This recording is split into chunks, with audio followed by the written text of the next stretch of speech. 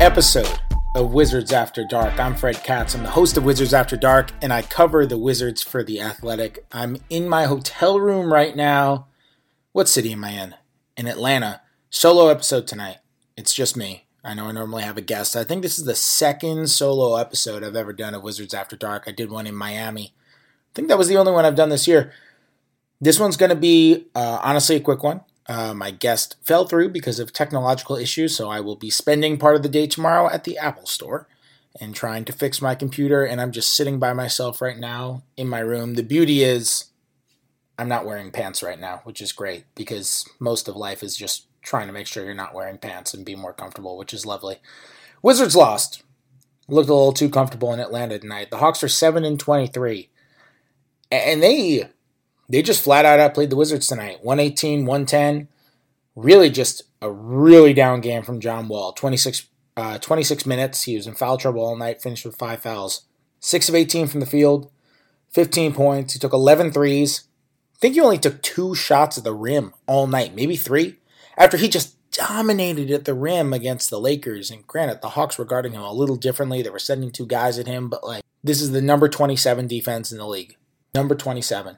John Wall, after the game, said he wasn't able to get in a rhythm because they were calling so many fouls. And you know what? He's right.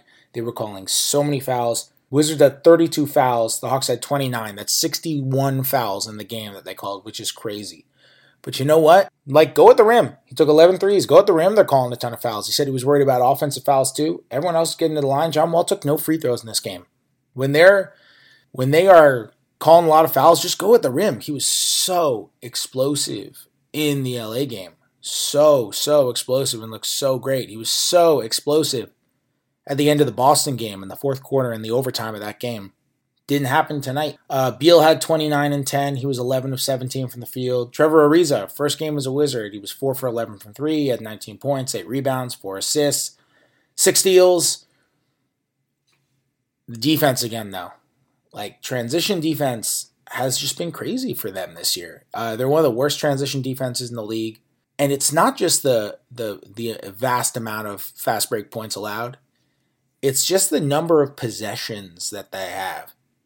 They're bottom 5 in the league. They've given up the 5 most possessions in transition this year.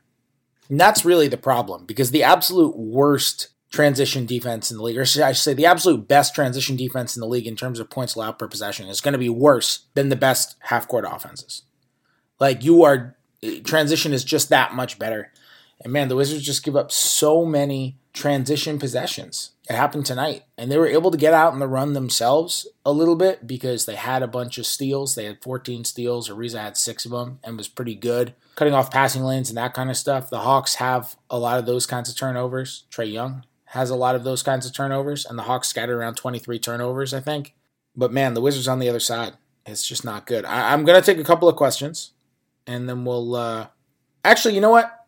There's absolutely no format to this podcast since I'm just winging it by myself. I want to make a couple of observations first. Ian Mahinmi played 16 minutes. Ian Mahinmi played 16 rotation minutes tonight, and I did not expect that. I asked Scott Brooks about it after the game. He said it was because they play Alex Len.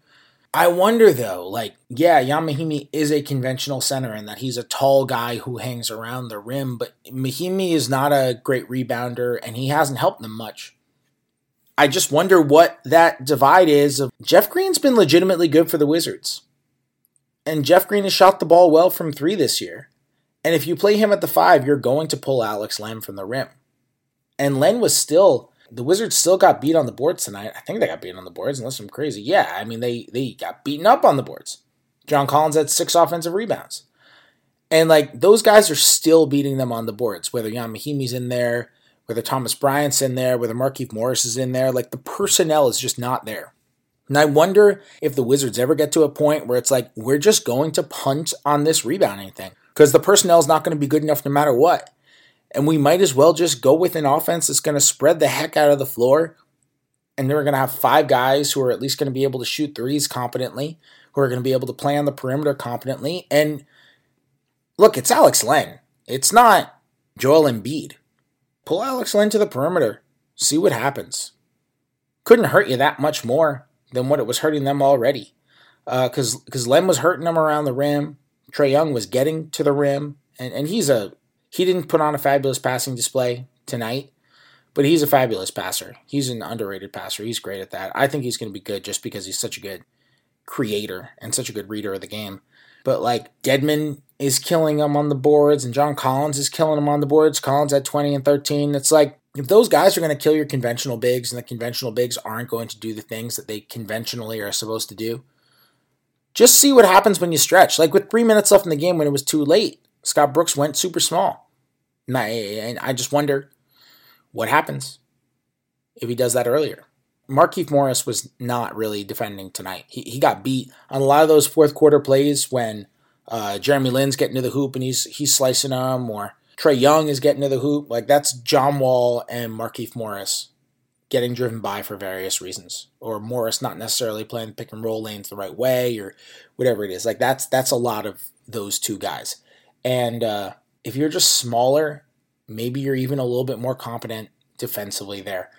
Maybe you're a little bit quicker, and those sorts of things don't happen either, and the rebounding is not as big of a deal. Jason Randall played, and I was surprised that they just signed Jason Randall, and I was surprised that Jason Randall got in the rotation right away. Brooks likes Satoransky as a 3. He likes him as a 3, it seems, a little bit more than as a 1.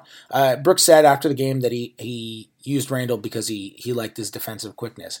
Randall played well defensively. I mean, Brooks was not wrong in thinking that. He did a good job. He did a good job against Trae Young, and he really got in his grill and stuck with him. My one thing that I was kind of most surprised about, because Randall did a good job for what Brooks wanted him to do. My thing that I think they have to work on, and this was like they just brought back Jason Randall, and Randall, like, he told me he didn't even know he was going to play. So Scott called on him, and he was like, all right. And he didn't know he was getting rotation minutes tonight, and he got 16 of them. 16 of them. He didn't know what was happening coming in. And so I think this was just a winging it type of deal, because a lot of these guys are still learning each other. They just brought in Ariza, and now Randall's in the rotation. Now Mahimi's back. They just made all of these trades. They just brought in Decker. They just got rid of Rivers and Oubre. This team is once again trying to figure itself out. But like, when Randall's out there in a bench unit that includes Bradley Beal, a lot of those possessions is Randall running pick and roll. Beal's got to be running that offense. Like, obviously, Beal is a really good off-ball player, but Bradley Beal is now a good pick-and-roll player. He's a good lead ball handler, like, especially against bench units. Let Bradley Beal cook on those. And I think that's something that's a really easy adjustment. That's a thing that they will change if they play Jason Randall in similar moments going forward. And I think Jason Randall is smart enough to where he'll be like, yeah, totally. And they'll change that around. I think that's much better for the offense. But I think that's something that they should and will switch if they continue to play Randall at all, which seems like a possibility. Satoransky got 21 minutes tonight, and part of the reason why it was down from previous games was just because of his foul trouble too. He was one of a million guys in foul trouble in this game. But yeah, I mean, it's notable that he's not necessarily playing like full on point. Like, he was kind of the third ball handling option in those lineups behind Beal and behind Randall. I don't know. Worth noting at least, because he's really playing the 3 in those scenarios. A couple Twitter questions. I put out a call for Twitter questions, so here are a couple. From Connor, will Ariza help us defensively in the long run? Should we start Ariza over Markieff Morris? Yeah, I think he'll help defensively. He was pretty solid tonight. I mean, he had 6 steals. He was in passing lanes. He's really long. He was not very defensively active in Phoenix, but that's a bad situation. It's funny, like, he went to Phoenix for $15 million. He took his money. He went to a team he knew was going to be bad, and then was like, ooh, they're bad. And he even had a snide comment about it today when somebody asked him about his perspective of the Wizards from afar, and he said, I could tell they were struggling. Not struggling as much as what I was. The Suns are pretty bad, and Ariza was not in an environment that was fostering the hardest of play. Granted, the Wizards are not exactly known for their hard play either. Bradley Beal called him out on that after the game. John Wall said they beat themselves at the same things they always beat themselves with. Beal said after the game, I think tonight was just a matter of effort. We didn't come in with effort. We thought it was going to be an easy game, and they whooped our ass. Typical Wizard stuff. So maybe the effort thing won't happen with Ariza, but I do think he'll help the defense, because the Wizards like to switch, and they want to switch. And they came into the year even wanting to switch even more than they have switched. When Porter's healthy, which he's not right now, he's definitely going to miss the game tomorrow against Houston, and then we're going to see where he's at after that. But when Porter is healthy, and I don't think it's like an extremely serious injury with him or anything like that, you got him, you got Ariza, you got Beal. Those are guys who can guard multiple positions. Like Beal's okay as a defender. Porter's really good. Ariza, when he's going well, is good. You can play a little bit smaller. Jeff Green is on and off as a defender. When he's off, he's really off. But like you can switch with Jeff Green. You've got some guys that like they should be better than a bottom 5 defense. That's been true all year, but they should be better than a bottom 5 defense. It starts with whether or not Wall is defending. Starts with whether or not he's fighting through screens and whether or not he's actually going to go out and close out on a guy after somebody gets an offensive rebound. A lot of times he ends up just hanging in the paint or hanging around after a screen comes or whatever it is, and that's when things snowball and get out of control and they deteriorate. But yeah, I think he'll help. I think he will help the defense, but I don't know. I mean, the defense has been one of the worst in the league. So is Trevor Ariza a guy who completely on his own is going to take you from wherever they are? What are they, 26 now, 27th in points allowed per possession? Take you from there all the way to 12th? No. I mean, the Wizards will have to improve in other spots if they're going to get there. Another one from La Flame wants to know my immediate reaction to the trade. I talked about this a little bit the other day. I will say I think Ariza is going to help, and I will just use this. I think he'll help in the immediate future. I wonder if the immediate future matters. The Wizards are 4 back in the loss column with number 8 right now. That's not at all insurmountable. I still think number 8 in the East is going to be below 500. Like, I think 39 wins, 38 wins might be able to get you in the East.